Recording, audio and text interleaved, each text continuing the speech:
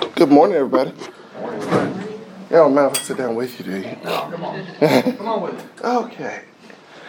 So, last week, Andy didn't get to finish, which was a good class, great class. Yeah, it was fun. I enjoyed it.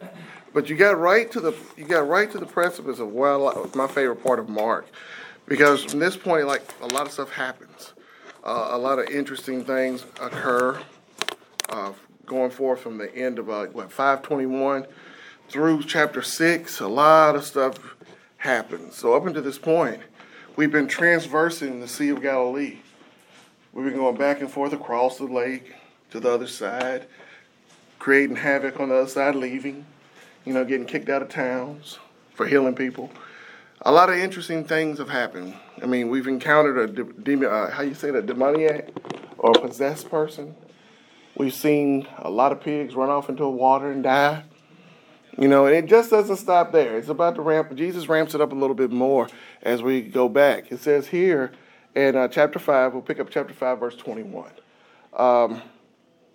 It says, when Jesus had crossed over again by boat to the other side, a large crowd gathered around him while he was by the sea. One of the synagogue leaders named Jairus came, and when he saw Jesus, he fell at his feet and begged him earnestly, "My little daughter's dying. Come and lay your hands on her so that she can get well and live." So Jesus went with him, and a large crowd was following and pressing against him. So that's pretty interesting. This is a different response from a synagogue leader. This guy's actually like, "Hey, no, I need your help," instead of, "Hey, how can I get rid of you?" So at this point in time, Jairus has come to this man with such great faith to say, "Hey, you're the person I need to talk to. You can help me. I've seen what you've done." So we believe he's back on now the western side of this lake, which is a more Jewish area, because we have a synagogue leader, which at the time it could be multiple. You have more than one. So this is one of the people. But I think it's pretty intriguing that we pay attention to the language here and see what it says. After it says that he talked to him, he fell at his feet, which is a sign of him prostrating himself before Christ, which is pretty intriguing, in front of all these people, because he's a synagogue leader. So he's just lowered himself, before this rabbi, the rogue rabbi, we should say, because nobody likes him right now, especially the powers that be. They want to get rid of him, and here you are bowing in front of him. So as a leader of the synagogue. Well, did y'all notice what it said at the end of that? That is a large crowd, and that was following and pressing against him. So we have a lot of people at this scene. And it's an extreme amount of folks, which just plays into what's about to happen next. Because it keeps on going. He's on his way to go to Jairus' house, and there are a lot of people around him. So at this time, I just want y'all to take a moment to imagine your favorite rock star. I don't know who it might be, or rapper, whatever you may have. And imagine them trying to walk through the crowd of a concert. And all the crowd people are clamoring, trying to just touch him. You've probably seen videos of this happening. When I was a kid, it used to be Michael Jackson or Prince, when they would try to walk through the crowd and everybody would be around them. One time I worked at the Ryman doing security, I got to see Lenny Kravitz perform, and as he was going through the crowd one time, his security was trying to keep the people off of him because they all rushed, and in that moment they were pressed in, and he's trying to walk. So I can imagine Jesus trying to get to Jairus' house from the seaside, and he's walking. Okay? And all these people have heard it with all the great things he's done, and they want healing, they want this, they want to talk, they want to know, they want him to touch them, they want some kind of acknowledgement from Jesus, and he's steadily trying to press, while the disciples are probably running security detail around him, trying to keep the people off him so he can move forward. In the middle of all this, it says, now a woman suffering from bleeding for 12 years had endured much under many doctors. She had spent everything she had, and some was not helping at all. On the contrary, she became worse. Having heard about Jesus, she came up behind him in the crowd and touched his clothing. For she said, if I just touch his clothes, I'll be made well. Instantly, the flow of blood ceased, and she sensed in her body that she was healed of her affliction. At once, Jesus realized in himself that power had gone out from him. He turned around in the crowd and said, "Who touched my clothes?" And I'm like his disciples at this point. I'd be like, you see the crowd pressing against you, and yet you say, "Who touched you?" In other words, what do you mean who touched you? Everybody's touching you right now. Look at this crowd. But you're talking about one touch. What was so significant about this one touch? He felt something different from this one touch than he did from the others. Because I know people would probably touched him. But this one touch had an intention. This touch had faith in it. This woman reached out for life. This woman reached out for help. She reached out for a healing just as she wasn't expecting to talk to him. She wasn't really expecting to touch him. She just wanted to touch something that was touching him, and it would heal her. It's what her faith was. That's extreme. Because look at where she's at and what's going on, y'all. Number one, what do we have going on here in this scene? Anybody think about it? Who do we have? Let's look at the characters we have here. Number one, we have a ceremonially unclean woman. Doesn't mean she's sinful, as Andy pointed out last week. It means she's unclean. Why? She has a flow of blood. Or I presume this may mean a 12-year menstrual cycle, which would be death for most people. But for super women, which I give y'all all the praise, y'all were built better than us. Because when I read this and I think about this, I'm like, good Lord. 12 years. This poor woman had to suffer with this. So she can never be in community. Right. It's an unnamed, unclean woman versus this high class named man who is, there's this dichotomy there. Yes. Because she was unclean and because everybody she knew that, Mm-hmm. she should not have been in the crowd. Exactly. What does that do to the crowd and the people she touched? Unclean. It would make them unclean. Even to the point of touching Jesus, technically he should have been unclean. But that wasn't in this moment. You see, nobody's noticing that. She grabs his garment, just hoping that she could grab it. And she does. And she can feel a change has occurred. But the miraculous piece about this is that Jesus is sitting there. And he stops in his tracks to say, who just did that? Can you imagine being one of the disciples? Or one of the many in the crowd, and he stops and just screams, hold up, who touched me? Really? What was so different about the touch? It had to be something. The Bible says that he felt power go out from him. I'm not exactly sure what power going out from you feels like. I've never had that feeling. So I really can't say what Jesus was feeling in that moment. But whatever it was very profound to the point it made him stop and ask the question. And at that very moment, it's kind of just thinking about this scene in my mind's eye here, trying to recreate what's going on in this moment. To see this man literally stop with all these people pressed in against him, and this woman fighting to get to him, and she finally just grabbed his robe. Go ahead. So you think that maybe because of what's going on with her, everybody would know she's unclean, stay away from her, that he's drawing attention to her? It could be like, hey, because I'm sure that was embarrassing for her to have that, what was going on. Right. But like in drawing attention to it, it's like showing once again that he made the unclean clean. Mm-hmm. And just let everybody know. It's not just about her healing, but like showing everybody like the full picture right now, like in drawing that attention. It wasn't necessarily maybe for him, but like for her. Like, look, y'all, she's healed. Right. And also, it also shows you another thing. That not everybody around Jesus was needing something. Or wanting that. It seems like someone was just trying to get to him maybe because he's popular. I don't know. Could be.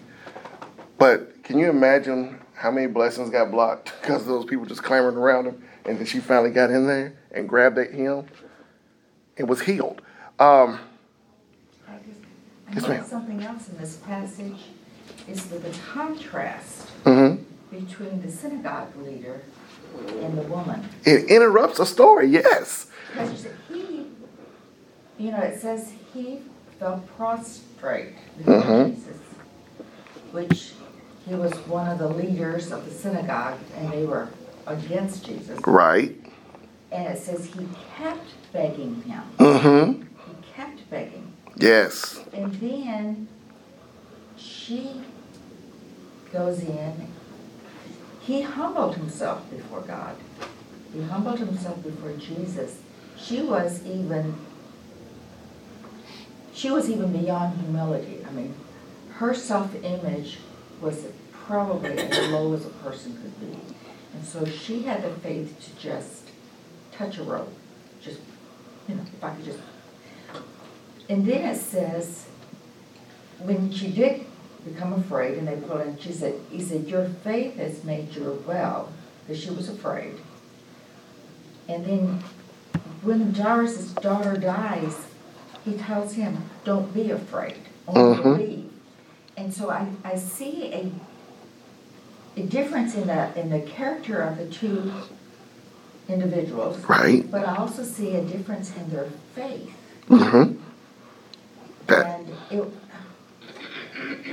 I don't know what to do with that. It's like she had nothing else to lose. He was getting ready to lose his daughter. So she had nothing else to lose. So she was going to be like, whatever. She She's is going to do held it. as a model of faith here for Jairus. Afterwards, it seems like. Yes, sir. I'm left with the impression that Jesus' power to heal was because of her faith and not because of his intentionality. He didn't even know what had happened except that he knew power had left him, so he did what he does. It's like heartbeat for humans, I guess. Our hearts beat because that's what they do. Right. So she had faith, he healed her, and he didn't even know he had healed her initially. Or at least I'm left with that impression of the way he acts about it. Right. I can agree with that, because there is a part where we go back home and begin in chapter 6. And when he's back at home, it says he didn't heal many people there. It was an issue of faith, because the question with the people back at home was, who is he?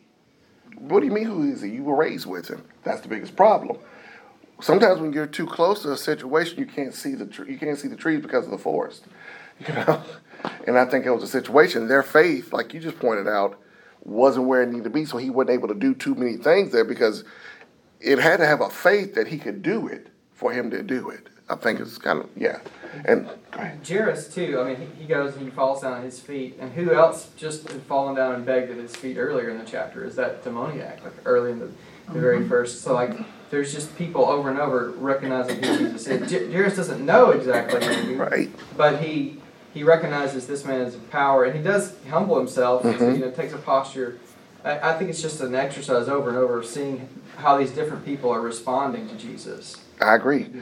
Because you do see that theme of prostration coming in to Jesus, from the demoniac to Jairus, and then we keep seeing this ongoing themes that keep building. I like how Mark does this with his building of the stories, and he gives them to you. Because this one, what I found intriguing here, it's all in one scene, but you have two situations going on. It's like this woman with the issue of blood interrupts a healing session that's about to happen. He stops in the middle of the road to find out who she is. He didn't know where she was at because there was so many people, so she had to make herself known. When she did, and look at what he said to her. Daughter, your faith has saved you or healed you. Go in peace and be healed from your affliction. Now, that's happened, right? We don't even get a chance to delve into what's going on there. Because what happens next? An attendant or somebody from the house comes up and says, sir, leave him alone. Your daughter's dead. It's over with. It's done. Leave him alone. She's passed away. But Jesus says, no, I'm on my way to go to this house. I'm going. And it's kind of interesting that we got, people are already there mourning. People are already there wailing and crying. And he comes in, he's like, what are you doing? She's just asleep. They laughed at him thinking he's nuts. What do you mean she's asleep? She's dead. He puts them out the house. Mother forgets the parents and everybody come in. And then the Bible says he goes in there and he says, Talitha kum. Little girl, to you, I say get up. and he raises this daughter who was once sick, was reported to be dead. He raised her up and she began to walk. And it says she was around 12 years old. And it says at this, they were utterly astounded. Then he gave them strict orders that no one should know about this and told them to give her something to eat. Now notice, he didn't tell the woman he just healed with the issue, don't tell anybody. He told her to go be healed, keep going. But the people that watched him raise this child, he gives them he puts them into that messianic secret mode. Don't tell anybody what you saw here. They don't need to know this. There's many different reasons we could think or hypothesize that somebody maybe told him, maybe that escalated tensions quicker than it needed to, which could have caused things to move at a different pace. Who knows? I don't have an idea, but Jesus has a knack of doing that when he tells people, just keep this quiet, or, hey, go on about your business. Go back to your home. Go back to your friends. Tell them what God has done for you. So I think it's pretty intriguing in this moment, in this scene, we have the girl that was sick. We have the woman who's healed of the issue. We have the girl die. Jesus raises her back up. Go ahead, sir. Back in chapter 1, we saw the same thing happen. And with the result of people telling what Jesus had done, he couldn't even stay in the city. He had to go to the outside, and then the crowd started coming outside to him there. It was really kind of causing him trouble to go and do and tell what he wanted. So then there are probably other reasons too, but that was in chapter 1 one of the reasons. I mean, when people have heard about what he's doing and everything, he draws a crowd pretty quickly, as we can see here. Because we're dealing with a crowd that followed him from the lake on up into wherever Jairus was living. These people were like waiting for him. They're following him. So it's almost like a fish concert.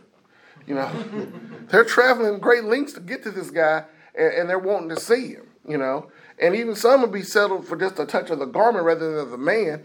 Like I remember I used to work fish concerts. Some people just traveled to go tailgating.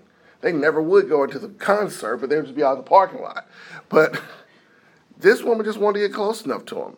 Now, in the beginning of the chapters, did I miss a hand over here? Oh, okay, my bad. I got you. I just want to share to overlook anybody. You're good. So we go in chapter 6. Let's go home to Nazareth. It says he left there and he came to his hometown. And the disciples followed him. When the Sabbath came, he began to teach in the synagogue. And many who heard him were astonished. Where did this man get these things? They said.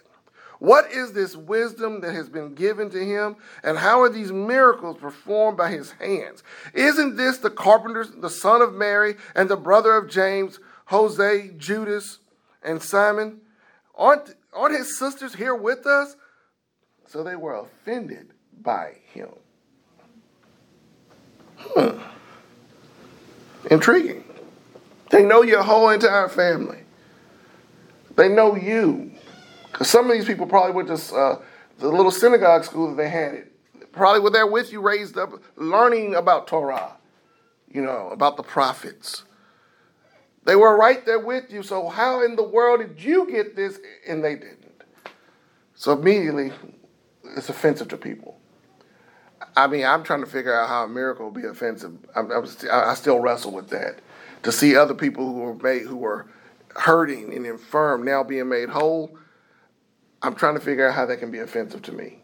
I'm trying to put myself in those shoes, and the only thing I keep coming up with is jealousy. Only time people really get offended with other people doing good is when they're jealous of that person's rise that God may have blessed them with. And it seems in this moment here that the people at home are more skeptical of Jesus because they know his family, they know his mama, they know his sister. Notice they didn't mention his father.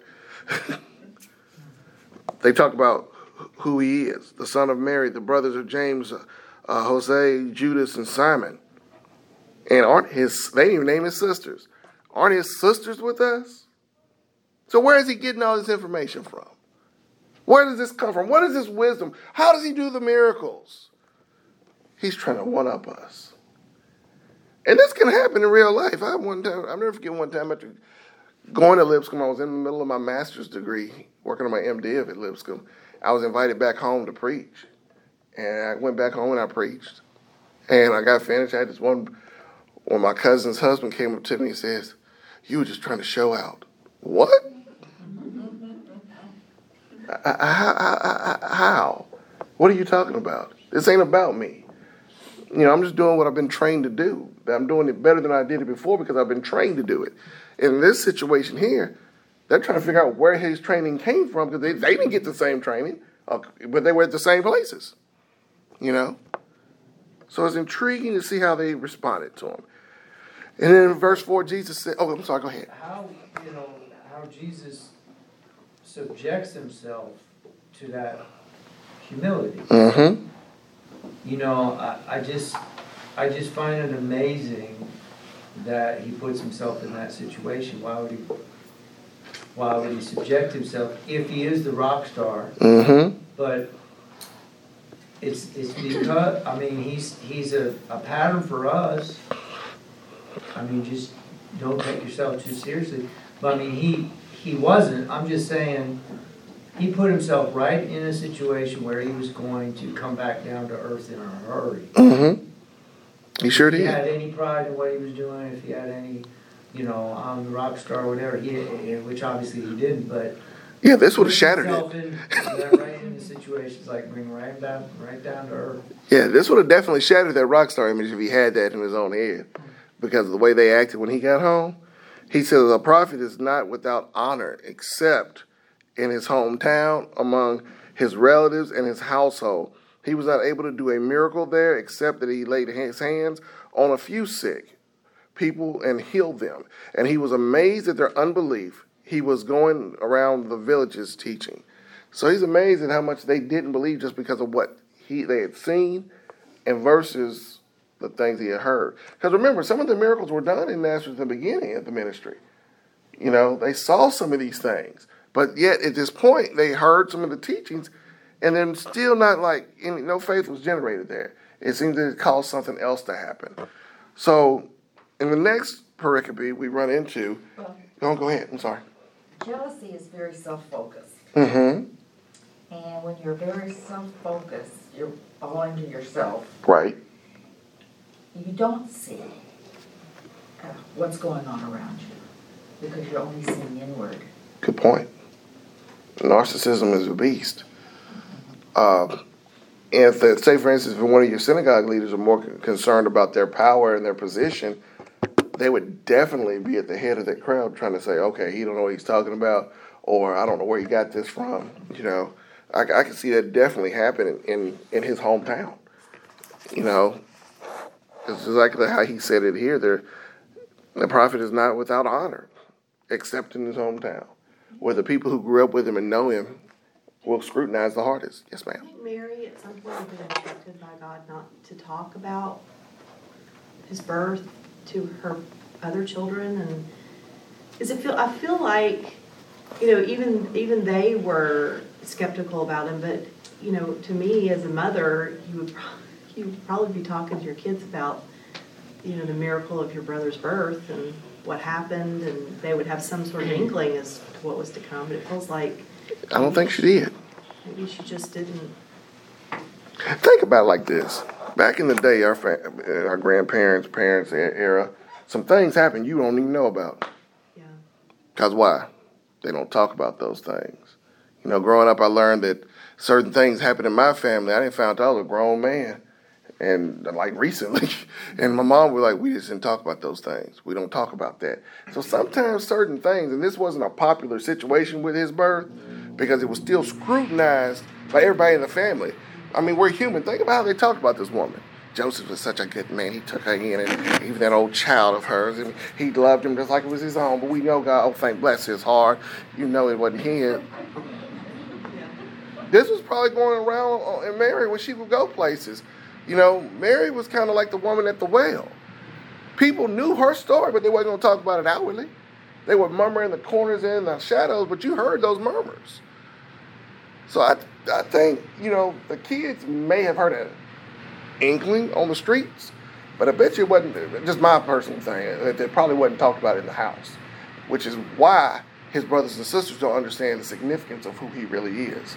Yes, probably in that era, just like maybe in recent eras, not this era, but in recent eras, a child born out of wedlock was looked upon with disdain, as if it was their fault.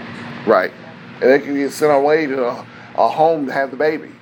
Right. I think when the apostles were being chosen, one said, "Can anything good come from Nazareth?" And so, if you were, say, a resident there, you might think of yourself that way. Well, nothing good can come from where I'm from, because nobody thinks that. But isn't that just like God? Oh, yeah. And whether it's a manger in Bethlehem or seventh son, whatever, for David, or it's just like that. Oh, yeah, it just is. I mean, sometimes you look at here, you can see how God has a sense of humor, how he puts things together, and the way he does these things. One thing about Jesus' family that sticks out to me is like, yeah, we see these a few times where his family comes and like, at least hear the reference, like, aren't they with us? And like, sometimes they come to him to try to like check on him to see how he's doing. Like, we just don't know what their faith level is in him. But the thing that's encouraging to me is that James, like the book of James, is probably Jesus' brother, James, who's the elder in the church in Jerusalem, in Acts. And so, like, somehow it seems like he didn't know he was going to come to check on him and say, like, it seems like he was suspicious of his claims. But then later on, he becomes a church leader, right, and writes the Epistle of James. So, like, for me, that's a kind of a faith point that's helpful, a handhold. It's like, well, if Jesus' half-brother James ended up believing in him, it's pretty tough to convince your own siblings of things, right? So, like, maybe, that's just a neat thing to me. Oh, yeah. James's faith in his brother eventually comes around. Yeah. To be a strong leader in the church. Definitely. It was known in the community that he wasn't a really good child, and had that disgrace at the line. That could help explain why the community had a hard time believing that he was the son of God and performing his miracles in God's name. Exactly. Because at that time and how people think, well, how could that be any kind of good? Why would God bless this situation? But once again, look at what God usually goes for. He's always had a heart for the oppressed, a heart for the downtrodden, a heart for those who people have counted out on. So look at the situation he comes out of. From a sociological standpoint, looking from the outside, looking in, this is a very bad situation. Culturally, socially, it's one of those taboos. But the Savior of the world is coming out of the middle of it. It's kind of intriguing. It just seems like the people that would know him growing up would have the hardest time believing that there had been this transformation and he was actually out there healing people. If they knew him as a kid and they knew him as bigger than a kid, but not the age he is. Right. They asked the question, what is this wisdom given to him? Because if he wasn't healing people before and suddenly they're having to come to grips with now he's this person, but we didn't know him as this person before, that would be the hardest. Exactly. How did he become this guy? How did this Jesus of Nazareth become who he is now? Because this is not who he's always been. This is, I think, what perplexes those people. Maybe so-and-so's brother, so-and-so's sister. Maybe this.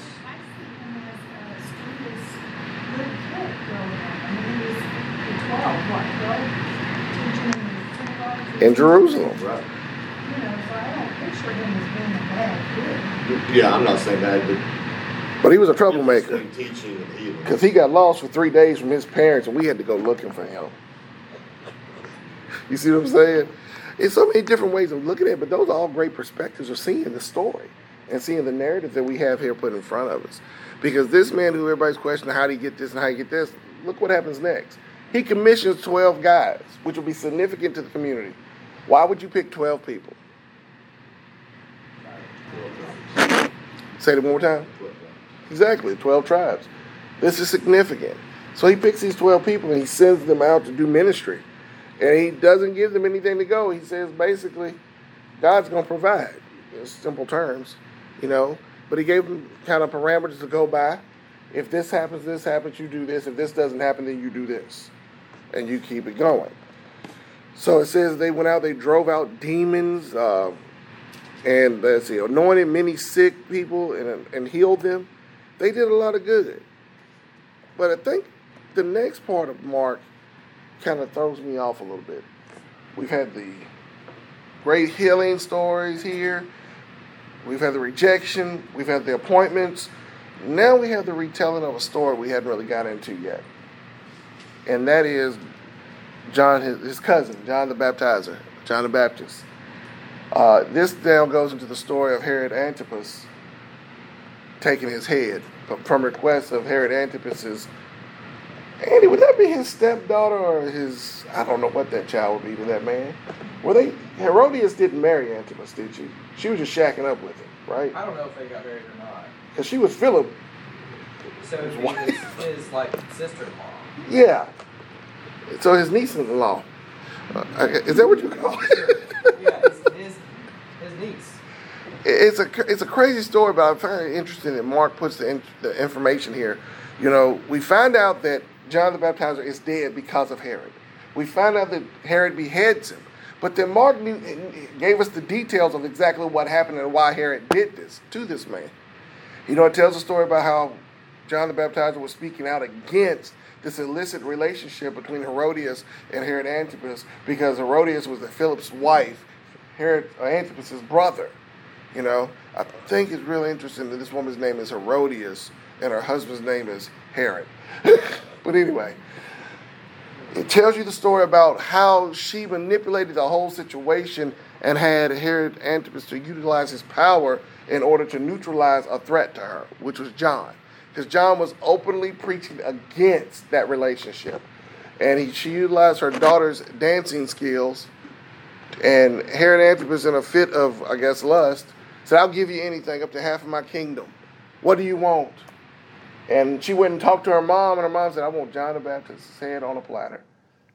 I don't know if any of you have ever seen that movie that used to come out around Easter about this story. But they actually depict that, and when the little girl comes back out, or they come back up, and they have this platter, and they take the top off, and there's his head. That messed me up as a kid. I'm going to be honest with you. I'm like,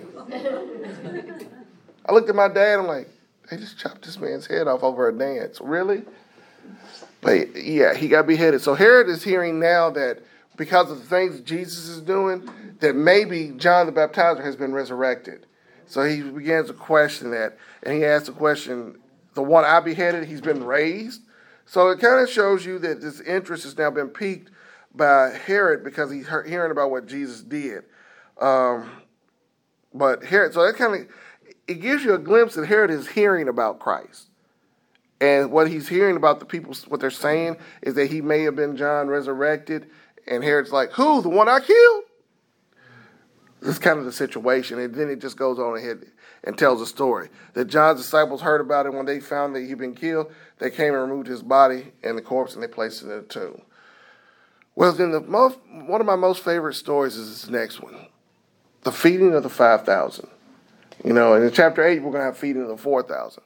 But right here, we're feeding 5,000 people. And it said that Jesus and his disciples were trying to get to a remote place, a remote spot. I'm not exactly sure where this remote place or spot would be around the lake, because they got into a boat and sailed off in the beginning and at the end of the story. And then later it said remote. Some people say that, well, he took them into the desert. You know, God loves to meet people in the desert. And when he meets them in the desert, he tests them. But there's grass out here. I don't know about grass being in the desert. I'm not familiar with the area that well. One day I might get to see it, but I'm trying to figure out where there are really green pastures that people can sit on in the desert, if we're in a desert. I'm familiar with a desert being in the south, but not up in the northern areas near this lake. So I might have to look at the topography a little bit better. But anyhow, it talks about all these people coming and following Jesus. And when he got in the boat this time, he stayed close to shore because they were able to follow on foot and beat him to where he was going. And when they got there, he started teaching them and everything. And then he got later, and the disciples come to Jesus and said, these people need to get, you send them away. They need to be fed. They're hungry. And Jesus says something kind of odd, I think. He looks at his disciples and says, you feed them. Do you want us to go ahead and buy all this food and spend this money? And he just told them, you feed them. And he started asking about what they had. And somebody said, we got, what, two loaves of bread and 5 fish, I think it is. 5 loaves and 2 fish. And then he instructed them to have all the people sit down in groups on the green grass. That still perplexes me. So they sat down in the group of hundreds and fifties, and he took the 5 loaves and the 2 fish, and looking up to heaven, he blessed and broke the loaves. He kept giving them to the disciples to set before the people. He also divided the 2 fish among them all. Everyone ate and was satisfied. They picked up 12 baskets full of pieces of bread and fish. Now those who had eaten the loaves were 5,000 men. What do we see missing from this? It's women and children. You see women and children missing. What else?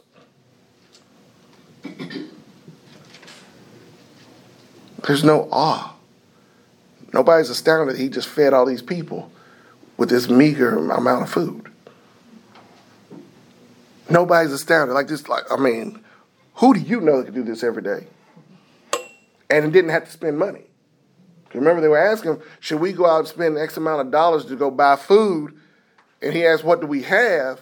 And they brought him what they had, and he made it stretch. Now, growing up in my house, I know my mom can make some stuff stretch, but she couldn't do this. And these folks didn't even bat an eye. It's kind of intriguing that happened like that. Nobody was in awe that he just fed them with this. And this kind of moves pretty fast into the next scene. When he puts them in the boat and tells them to go across the lake, he went to a solitary place to pray. Because sometimes after these big scenes like this, Jesus has to get away from the people, has to get away from the crowds. He goes to pray, and in the middle of that, if he gets done praying, it's in the middle of the night. The Bible says he looks out in the lake, he sees his disciples straining at the oars trying to get across the lake. You know, I've heard some stories that this lake or the Sea of Galilee is like 8 miles wide, and at the center is about 95 feet deep and stuff like that. But I do think it's intriguing that these men are experiencing a storm out in the middle of the lake trying to get to the other side. Other side. And in Mark's story, it's kind of funny, but it almost sounds like Jesus tried to sneak past them. It's not like the other Gospels where he just walks, hello, I'm in the middle of the storm and I'm walking on these waves. No, it says that he wanted to pass by them, but they happened to just see him. Could you imagine being on a boat, fighting the waves, winds blowing, storms going, and all of a sudden you have been...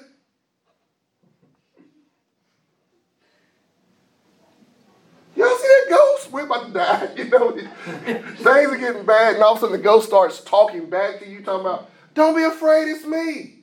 Y'all saw me, man. Okay. Let me walk on over to the boat, and then the storm stops.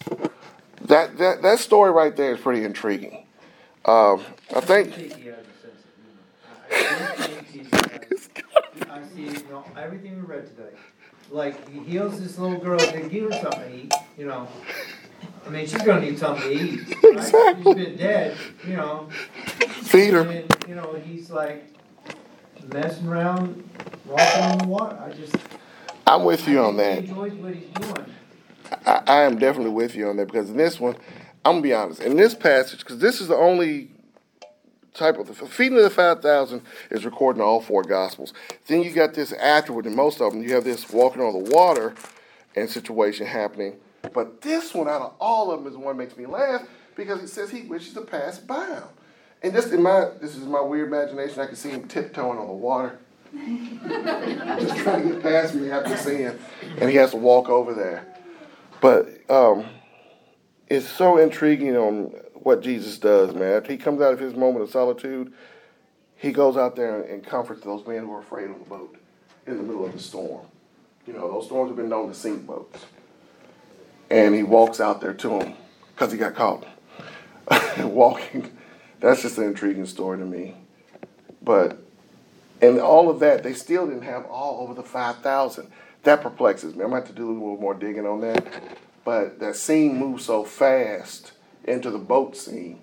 That's when you see the awestruck people is in the boat. But they didn't even think about all the pieces of what they had in the boat with them that they'd taken from the feeding. the feeding kind of almost got overlooked, but that's intriguing. But we're going to stop right there, and we'll pick up there on 6:53 next Sunday. Thank you, Andy, for giving me another opportunity to be with y'all this morning. And thank you all for the great comments. Appreciate that a lot. Y'all go and be well.